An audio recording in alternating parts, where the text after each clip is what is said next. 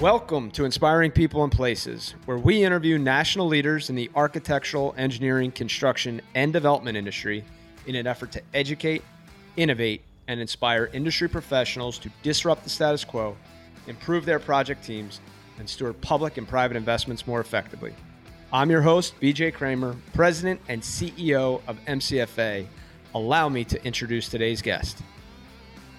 Inspiring People and Places, we are excited to welcome Colonel Retired Ed Chamberlain to the show. Ed has become somebody that I've run into in the SAME post-USACE ecosystem.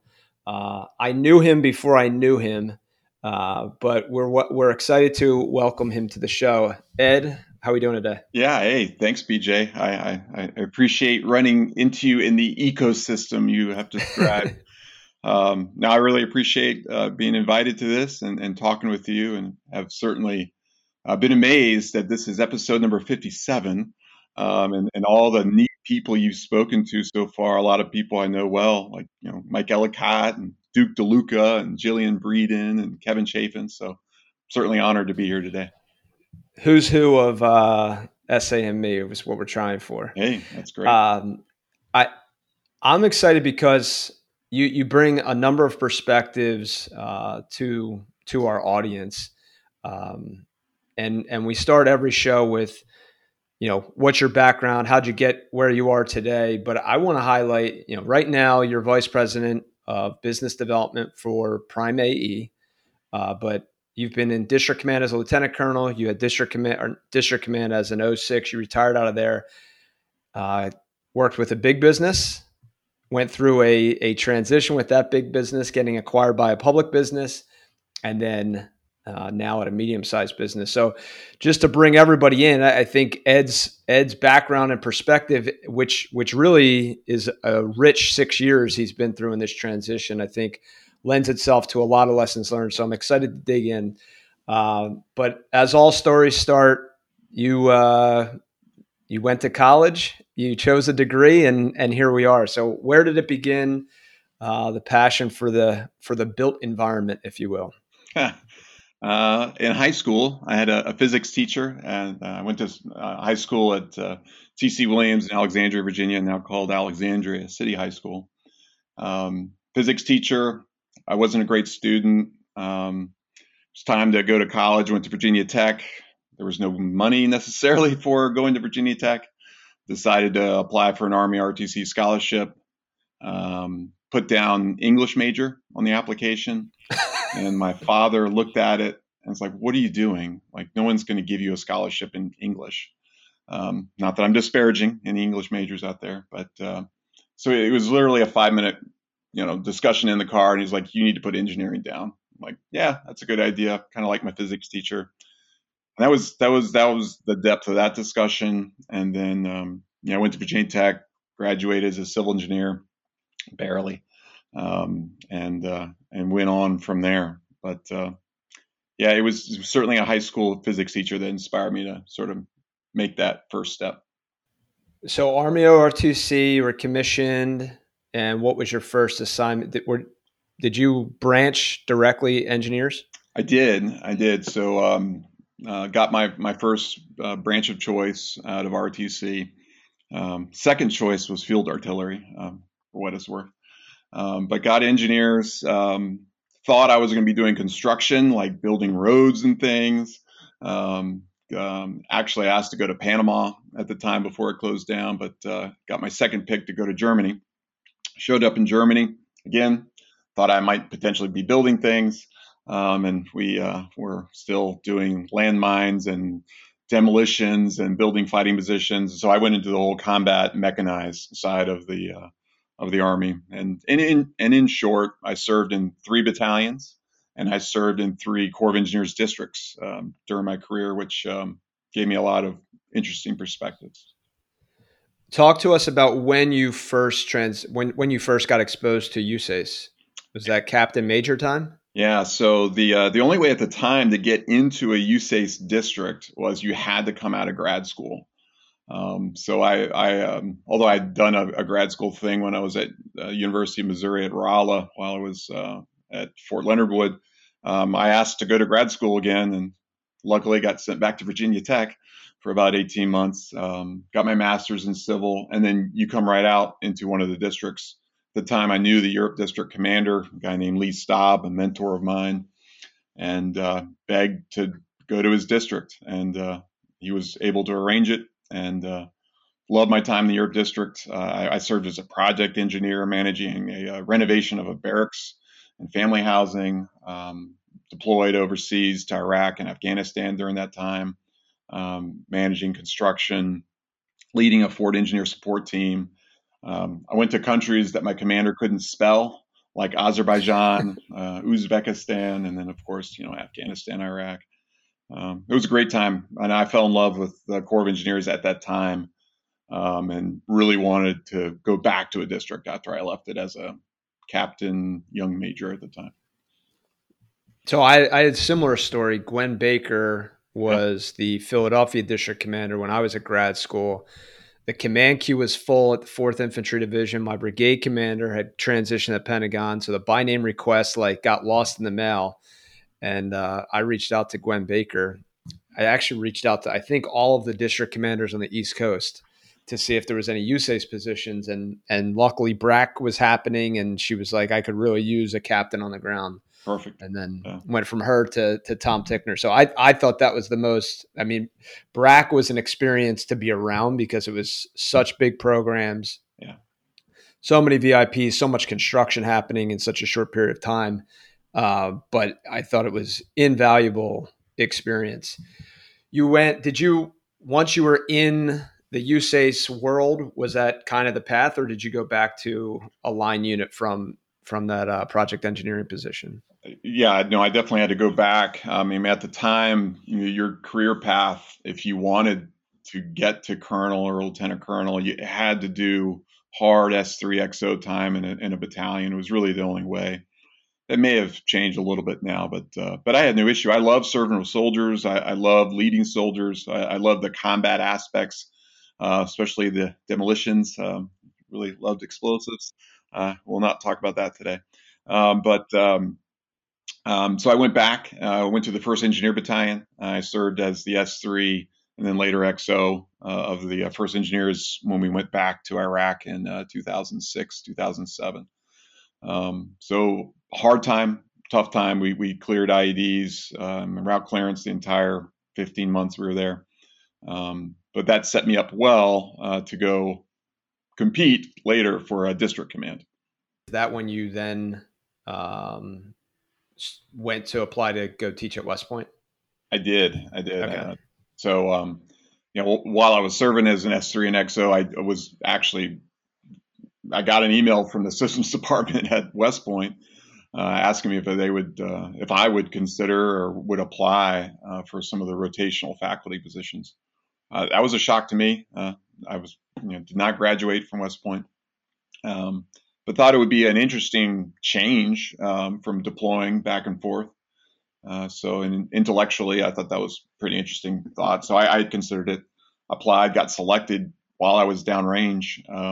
And so immediately after leaving the 1st Engineers, went to grad school full time to get a PhD in systems engineering. What was systems engineering in your head before you went to that PhD program? Yeah, good question. Had no idea. All I knew is I didn't have a degree in it. And I'm like, well, if you want me to teach it, I probably should get a degree in it. And they agreed. I thought it was pretty vague. It still actually is a pretty vague definition. And systems engineering is really just applying a process and approach to really any problem. And it can be math-based, it can be systems-based, it can be management skills-based. It can be everything from operations research, which came out of World War II, and logistics planning, to human factors engineering and how people are most efficiently integrated into a system. So it's very, very broad. But suffice it to say, I did that for 3 years, and defended my dissertation, and then went on my merry way back into USACE. So you thought you were going back to being an instructor. You got picked for command, and that's when you headed to Baltimore District, or is that Charleston District? Yeah, okay. I forgot to mention that part. Yeah, so here I am thinking I'm going to go teach at West Point. And I was talking to the department head at West Point at the time, Colonel Trainer, later General Trainer. Um, I was like, well, I have a dilemma. Do I compete for command or not? And if I do and I get selected, do I go teach or not? And he encouraged me to both compete for command, and then if I got selected, go command, because that's the best thing for the Army at the time. And I very much appreciate it. I felt like I cheated West Point on sending me to go get a degree, but I absolutely thrived in command, both at Charleston District and then later Baltimore District. So give us a thumbnail on the two different missions, Charleston District versus Baltimore District. What's all going on in those Yeah, core districts for kind of the lay people that might be listening? sure. I mean, any core district has a sort of area of responsibility, if you will, for civil works, um, dams, ports, levees, and then for military support. Some districts are exclusively one or the other, and some are a mixture. Charleston's one of the smaller districts within USACE, but had a little bit of everything. Responsibility was mainly the state of South Carolina. And the biggest project at the time when I was there was getting the Charleston Harbor deepened to allow super cargo ships, container ships, to actually come not restricted by tides into the port. So that was the big thing at the time. Although we of course supported many other clients. Contrasted to Baltimore District, one of the largest districts, as you know, serve within USACE with a vast military and interagency mission, which is the majority of the district's work, but a very large civil program with dams, levees at the Port of Baltimore. And one of the things that I find most intriguing is Poplar Island out in the middle of Chesapeake Bay, which is an island brought back from its extinction, which is pretty interesting. So explain that a little further, Poplar Island, since you Sure. went there. Sure. So Poplar Island, it was an island complex that was eroded away through coastal erosion, through sea level rise, through you name it, down to pretty much nothing. Um, in around 2000s, it started to be restored using dredge material from the approach channels in the Chesapeake Bay. But the island complex completely eroded away in around 2000. Dredge material was used to restore the island back to approximately 1,700 acres. I think it's well over 2,000 acres now. And it's a wonderful example of both an ecosystem restoration project that's bringing back shorebirds and turtles and you name it, to also a place to store dredge material. Because when you keep a channel open for all these, millions of containers going in and out of the Baltimore Harbor and through the Chesapeake Bay, that material needs to go somewhere and somewhere safe. So anyway, very, very exciting project. There's another project just like that underway called the Mid Bay Islands Complex in the Chesapeake Bay, which will be another Poplar Island success. Nice. So district size, Charleston District, how many employees? Give or take 250, 300, And and in then Baltimore? Baltimore 1,100. So you're in command, you're at the top of an 1,100 person organization at Baltimore District, and you start thinking, what's next? Is it time to retire? Talk us through that thought process and your transition process, decision making, and startup. Okay, sure, sure. So I knew going into Baltimore District it would be probably one of the best jobs I would ever do in the Army, and I knew it going into it, I knew it during it, and I know it now. I really did not want to do anything further after a district command because I felt that progressing beyond a district command, I would get so separated from the actual doing that I was at the limits of what I felt comfortable and really enjoyed doing. The farther you get removed from the doing, the less satisfaction I really have, and we can talk about that further. But anyway, I had a scheduled change of command in the morning, after 3 years at the Baltimore District, and I retired that afternoon. I had decided that I wanted to try my hand at the AE industry that also supports Corps of Engineers and DoD clients, and it was a little bit closer to the doing. So that was sort of my thought process, if that helps. So that's when you joined Louis Berger, right? Yeah, so I reached out to an Army colleague of mine, wonderful friend and mentor, Steve Hill. I knew a few people by reputation at the company, and I didn't really deliberate too much about where I was going to go next. Just figured, well, that's a good place to start. I literally got a job interview set up by him over a text at one of my sons. My son was in a race, and I was just texting him, trying to figure out what I was going to do. And then I had a few interviews with the firm and was excited. Joined them while I was still on transition leave from the Army. I was on their books for 2 days. And then I found out they had been acquired by a firm I had never heard of called WSP. A little bit concerned since I just made the decision to make this leap, but I was assured that it's fine, everything's okay. And I actually operated within Louis Berger for about a good year or so, and experienced sort of a mid-size ESOP, employee-owned type firm, and then went into a very large publicly traded AE firm for about another year and a half or so, and got to experience sort of both sides of that. What was your job coming out or starting up at Louis Berger? What was the role that you thought you were taking on? The interim role, and I'd say this to all veterans transitioning, by the way, is that whatever you're offered initially is not necessarily always intended to be the long-term position for a variety of reasons. For ethics reasons, it's probably cleaner not to go directly into DoD work. So I managed our project managers and construction managers that mainly supported our water and wastewater clients. And our transportation clients. So I had a mid-Atlantic area responsibility, and I was mainly on the operations side of managing projects and project managers, not a whole lot of business development in that role. But after about 6 months or so, I moved into managing our secure classified work that we did, and did both operations and business development while I was supporting that. And then you transition from WSP, and now your Prime AE primary responsibilities are federal/Army business development. Yeah. So in January of this year, I decided, for a variety of reasons, just to really support a growing smaller firm. Prime AE is about 15 years old. Had started as a small business, had graduated 5 or 6 years ago, and was slow, measured growth, but a company of about 500 people.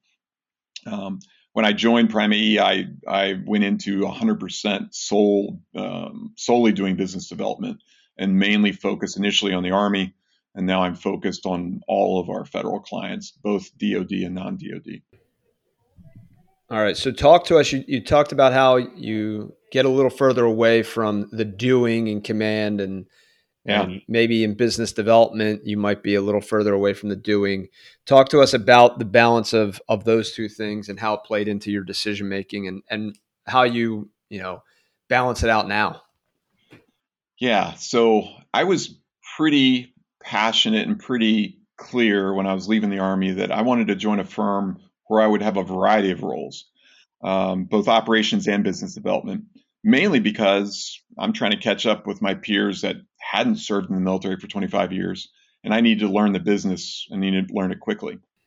You mean commanding 1,100 in the Baltimore District Corps of Engineers doesn't compare to a P&L of a small business?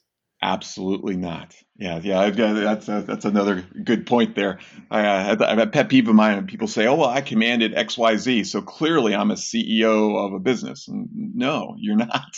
You're not at all, and you've got a lot to learn, and you really have to take a step back and learn it from the ground up.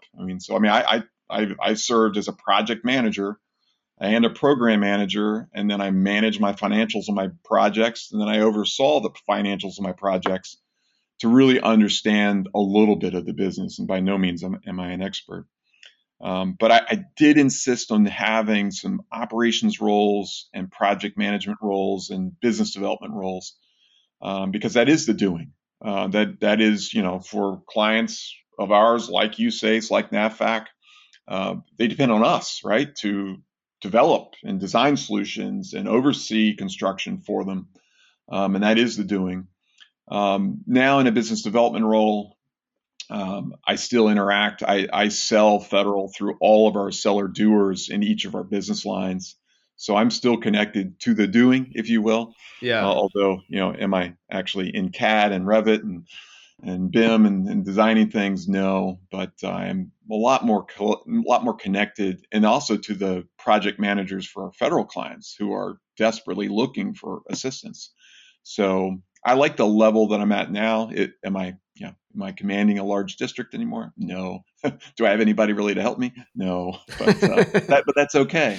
That's okay, because it's a whole second career, and it's exciting. You talked about the need to have S3 and XO time, and I think that's what prepares you most for kind of the seller doer manager role in private industry. Is you're trying to wear all three hats. You're trying to be the commander and make decisions, but you got to staff everything yourself. The part I love most about business development is, I mean, I'm certainly a relationship person and love meeting new people, especially smarter people. But I love being able to shape the solution, because pre-scope of work, you actually get to like tear the problem apart. And I think this is the systems engineer in me, is like, how can we do this smartest, fastest, better than just, copy paste the old scope of work and try to do the same thing again. Yeah. So I think that's where, I guess in systems engineering talk, problem definition stage, that's what excites me. And then that problem definition can get converted into a scope. And then you really get to partner with a client to solve the problem together and resource it appropriately, or bring in the right partners to help solve the problem.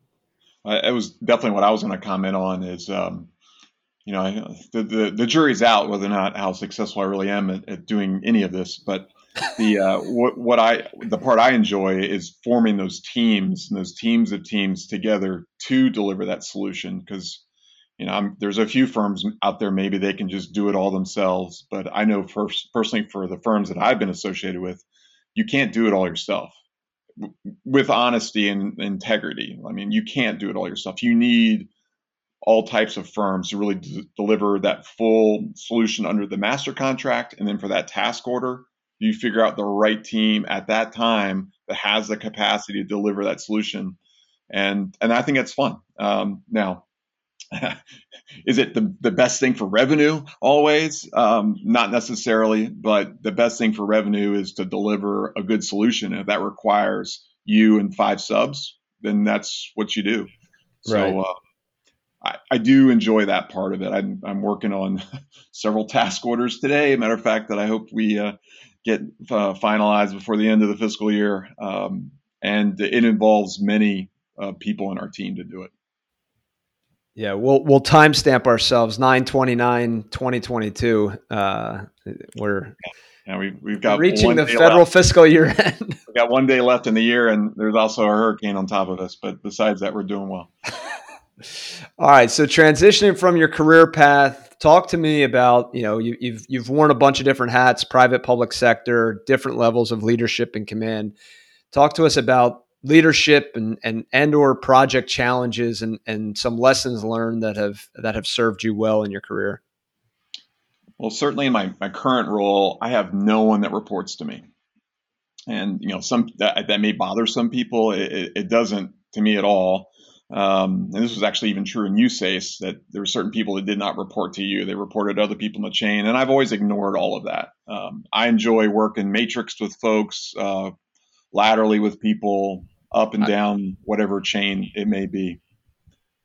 You were going to say something? Sorry. I thought we were going to rail on contracting reporting to the park for a second, but we'll leave that alone. Well, to be honest, that never bothered me, and others really disagree with that, because I never had a contracting officer say, "Hey, sir, I don't work for you." I never heard those words. So to me, that is actually how I operate in private industry. Across my current company, I have seller doers in each of our business lines, from transportation to architecture to water, wastewater. They don't report to me, but that doesn't come up in discussion. What comes up in discussion is, hey, how are we going to do this? How are we going to solve this? And how are we going to do good work that brings more work, hopefully, in the future? So I don't know, is there a leadership lessons learned there, except that, you got to be humble. You don't have to measure yourself about how many people work for you and report to you. You measure yourself on what you get done, and what you get done within your firm, what you get done with your teaming partners. That's what matters. And so I think some that transition from great roles, great positions of authority may struggle with that. I have to be honest that there was a hangover period after I left command and was sitting in a cubicle in DC, and I like, what am I doing? But once you embrace the fact that people don't have to work for you to get things done, especially in private industry where everyone knows what's at stake, I think it's refreshing. I don't know. Well, and it lends itself to the partnership standpoint, right? Like, you have all these team members coming together, having a collaborative style versus I'm gonna drop the ball on the term, but positional leadership, if you will, right? Like, I don't need a title. I don't need people to be told they're my direct reports to be able to help lead a solution. Yeah. So I think that's a great reminder that, you don't have to be in a position of leadership to be leading. Yeah. And sometimes I find myself leading up too. I mean, you have to do that as well. That's why you're there. Actually, yeah, you're trying to connect the seller doers to the resource decision makers and advise. And it gets complicated quickly because another topic we can always talk about is in our industry right now, is organic growth really possible? Is it really possible, or is growth really happens through acquisitions? And once you start doing that and you incorporate new firms into your company culture and your workflows and your work process, I mean, who reports to who came from where? I mean, all that gets real murky real fast. And the only way to cut through that is just to be genuine, collaborate, explain what you're trying to get done and who you need to do it. But coming from a military background, like, all right, what's the chain of command? Who's task organized to who? And I'm like, hey, it's gray and it's murky, and just embrace it, because that's the environment we're in.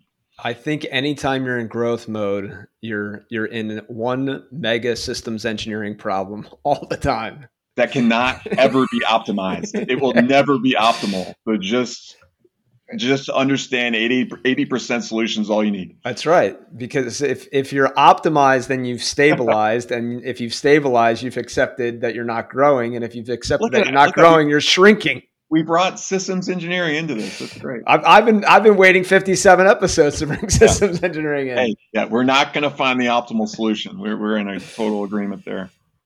That's a good topic. Any other leadership lessons or any project lessons? Well, I mean, I just say to stay on the current line of thinking on business development. I mean, business development can get into unethical behavior. It can get into compromising integrity. And that's something that I don't do. I don't team with people that do that.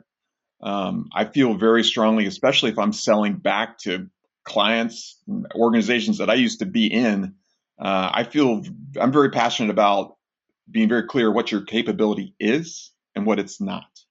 And, if you find some others to fill those gaps, so you can say you can do it all under the sun, then that's great. That's the name of the game.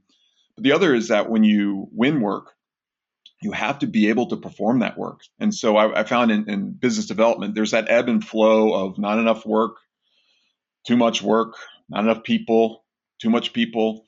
And as you know better than I, you make some very difficult decisions when you have not enough work. in too many people. And that was even true in USACE. You had the 3-letter word of RIF and reduction in force in USACE.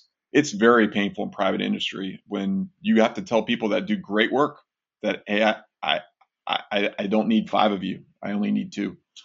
And that's really difficult. So that ebb and flow, even from my business development standpoint, I know that there is a time when you win too much work and you have to have the people to do it.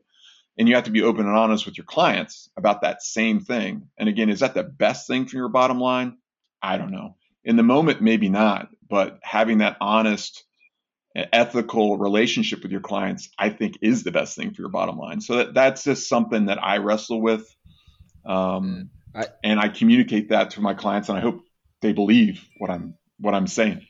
Well, I mean, knowing you, I think, one, you've always come across completely genuine, and I think that does come across as you build relationships with people. My question though is, Prime AE is a private equity partnership with a original small business ownership model. Is that a fair way to put it? Yes. In that model, you can take a little bit more of a long-term view than what would be my perception, never being on a public company side, where every quarter you're being judged on what the market is telling you you're worth. And to your point, we're always stretching, and I think the optimal solution is to always be operating at like 107%, because then you can have just-in-time hires to grow just enough and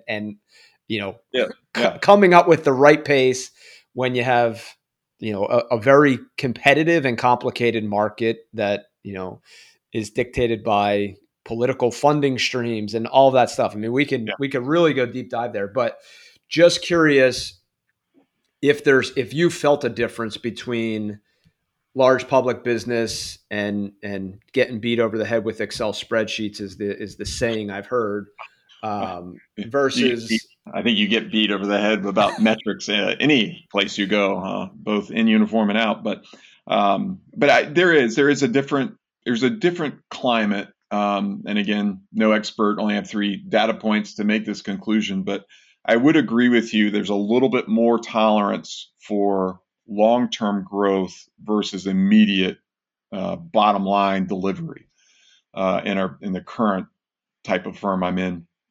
But I also agree with you that you can't just say, well, I've got X amount of capacity, and so that's all I can sell to my clients. You need to sell a little bit more so that you do continue to grow, because growth isn't only about growing EBITDA and profit and net revenue. Growth is about attracting and keeping your quality people, developing better solutions for your clients.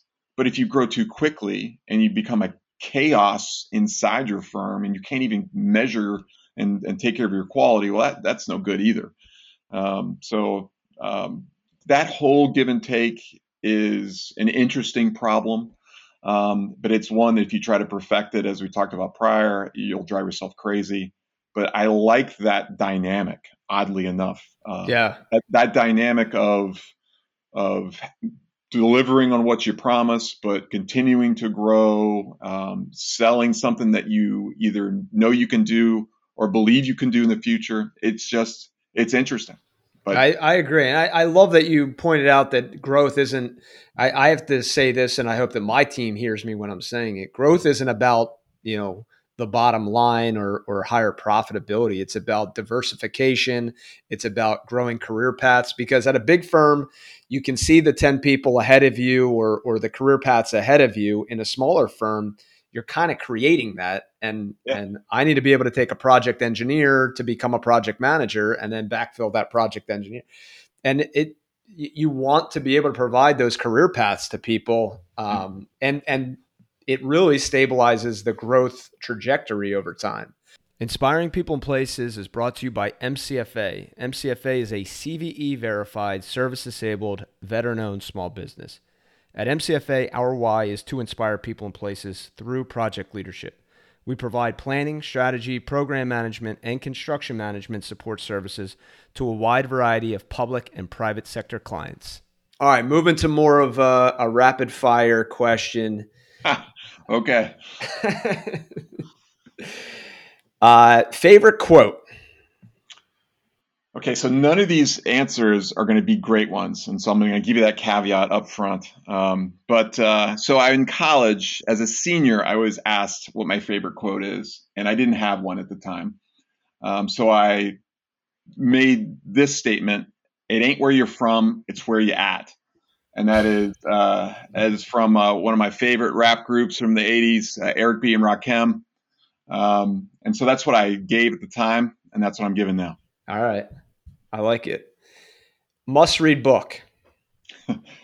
Or the other failing of mine is I don't read. I read internet and Twitter, and I'm not proud of it. But I do have a friend of mine. It was actually a family friend of my father's, a guy named Gene Gibbons, and he just wrote a book called Breaking News: 6 Presidents, the Queen, and a Pope. So he was a reporter that covered the White House for 6 presidents. And he worked with my father, who was a radio reporter for United Press International. So when he wrote this book, I had to read it because he actually tells some pretty damning stories about my father. So I thought it was pretty interesting. All right. Well, since we're on 6 presidents, you're involved in Society of American Military Engineers. You've been around the engineering or public engineering space. Any issues across the country that you're passionate about or involved in? Well, I mean, I will add, as a transitioning veteran, I latched more into SAME than I ever had while I was in uniform. And I supported SAME greatly while I was in uniform, but mainly from my position, not really from myself as a person, if that makes any sense. It does. But you do find yourself going in a private industry that your position doesn't give you everything that your position in the military may have given you, if that makes any sense. So I used SAME and got more involved with SAME as soon as I went into private industry. And that balance between SAME, your professional life, and then a lot of my professional life and SAME intertwine in the business development world, that's been very satisfying. So I've taken more leadership roles and leadership and mentoring roles within SAME to give back. The other is that also it helps my current role in business development. Outside of that, I believe that the AE solutions, the design efforts that we have, give back to improving our infrastructure, whether or not that's a military installation, that's a water utility, like here locally with the Washington Aqueduct. That's something that we need to give back to. The lack of investment that you and I have talked about before in our infrastructure is very frustrating. I mean, what you see happening in Jackson, Mississippi right now with folks that have been under boil water warnings for months, if not longer.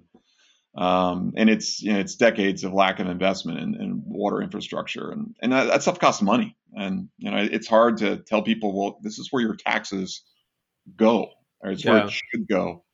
And everybody wants to be bailed out now, and they likely will in Jackson to fix it. But we saw it before in Flint, Michigan. It happened actually in D.C. D.C. had a horrible lead problem here locally. So is that something I'm actively working on a solution to? No, not yet. But that's something that does bother me, because it's not just our water infrastructure. I mean, pick anything. I mean, we've seen several bridges fall into rivers over the past. So and maybe you can comment on it, because you've got engineering or technical solutions that we deal with, but at a district command level, you obviously were exposed to both the economic and political side of how programs get funded, how projects get prioritized. And I'm a big proponent that, like, we as an industry need to do a better job of making the front news, not when a hurricane hits and we're recovering, but when a project that we did as a nation, or that we invested in our infrastructure, that stopped some sort of damage or improved some way of life. Yeah. We did so much infrastructure spend in Iraq to help improve the quality of life and quote, win the hearts and minds. And I think, you look at Jackson, and I don't think the average American can understand that, like, clean water. We don't have clean water. And I don't know how we do a better job of storytelling or getting that out. Yeah, I mean, even here locally, so here in DC, I mean, there's billions of dollars that have been invested in the Clean Rivers program. So there's tunnels underneath DC that I'm not sure everybody's even tracking, that have been constructed for better part of the last decade to capture combined sewer and stormwater. And when they overflow, it's not pretty, and it dumps into basements, streets, and our rivers. That investment has been made as a huge success. But does anybody talk about it? Not really. No. Yeah. No, they don't. It also contributes to a very expensive water bill if you live in the District of Columbia. So that is aware of. But yeah, you're right. I mean, unfortunately, we respond to crises, disasters, and we repair infrastructure when it costs 10 times more than it would have if we had just maintained it. But, that is the nature of the world we live in, unfortunately. Yeah. I think we can change it. I believe. Move into another question. Dead or alive, if you could hang out with 3 people for a day, who would they be? What would you do? Oh, I dreaded this question as well. So not to go political on here, because I've spent vast majority of my career being apolitical, and I guess I can be now. But Barack Obama, I'm a huge Barack Obama super fan. And again, not really for the political reasons one would think, but just for the boundless optimism. I really thrive under leaders, both now and when I was in the military, of people who are optimistic, upbeat, inspiring, and hey, what's the solution? How do we fix it? And not everybody would agree with me with this one person, but to me, I'd love to have a one-on-one to talk about, all right, what are we going to do next? I like that style of leadership. It's one I try to emulate. The other 2 are not as significant or thought-provoking. Bill Murray, I love Bill Murray. When I was stationed in Charleston for 2 years, he would pop up at different bars and locations, and the River Dogs, the local baseball team, and he's just hilarious. He's a funny guy. And then along that same line, I used to listen to Eddie Murphy comedy tapes nonstop as a kid, which is probably bad, but I did. I'd love to meet Eddie Murphy. Shaped who you are. I can't tell you how many times I used to listen to the cassette tape. Listen to me, please, of Eddie Murphy. Legacy. How do you want to be remembered? What do you want on your tombstone? Oh God, I want neither. Yeah, I don't know. I've got nothing deep there either, except that I hope that I'm known for getting things done. I get self-worth out of getting things done, and I don't want to talk about it, and I don't want to, agonize over it. Let's just get things done, and let's get it done so we can move on to the next thing. I am a huge 80% solution type person. I am a get a B. You don't need to get an A+ type person. Just get it done. B's get degrees. And C's do too. I can attest. But that's what I'm about. It's what I get motivated by, and being part of teams to get things done. You've been around. You've seen what's going on in the industry. Our audience is diverse, from recent graduates to senior public professionals. Anything you want to share with the industry to close us out? Yeah, I mean in the industry, something that I enjoy is I do leverage the veteran network. And all of us talk to each other about when we have a problem. And yeah, we represent our firms at the time, but we also represent veterans. And sometimes it's not necessarily in the best interest of your firm, but it's the best interest of serving a client. I enjoy that. I hope that continues. It's very helpful. And the other is that it might sound a little cheesy, but I do see our role in the AE industry supporting DoD clients as continuing to serve. Now, are we serving with multiple, motivations behind all that? Yeah, probably. But I still see it as a way to give back. Like USACE and NAVFAC can't do what they need to get done without hiring AEs and general contractors. I mean, they just can't. So we're part of that solution, and I enjoy that. Is it easy, as you and I both know.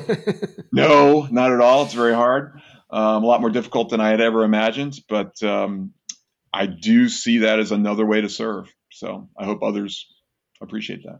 Awesome. I appreciate that perspective, and I hope our public sector folks can appreciate somebody who's been on both sides and can share that perspective. Colonel Ed Chamberlain, thanks so much for your time. And never call me Colonel again. It's just Ed. Thanks. It's been great. Right. Thanks so much. Awesome. Till next time, everybody. Have a great week and a great weekend. Hey, everybody. If you're enjoying this show, do us a favor and subscribe to Inspiring People and Places on iTunes, Spotify, or your favorite podcast hosting platform.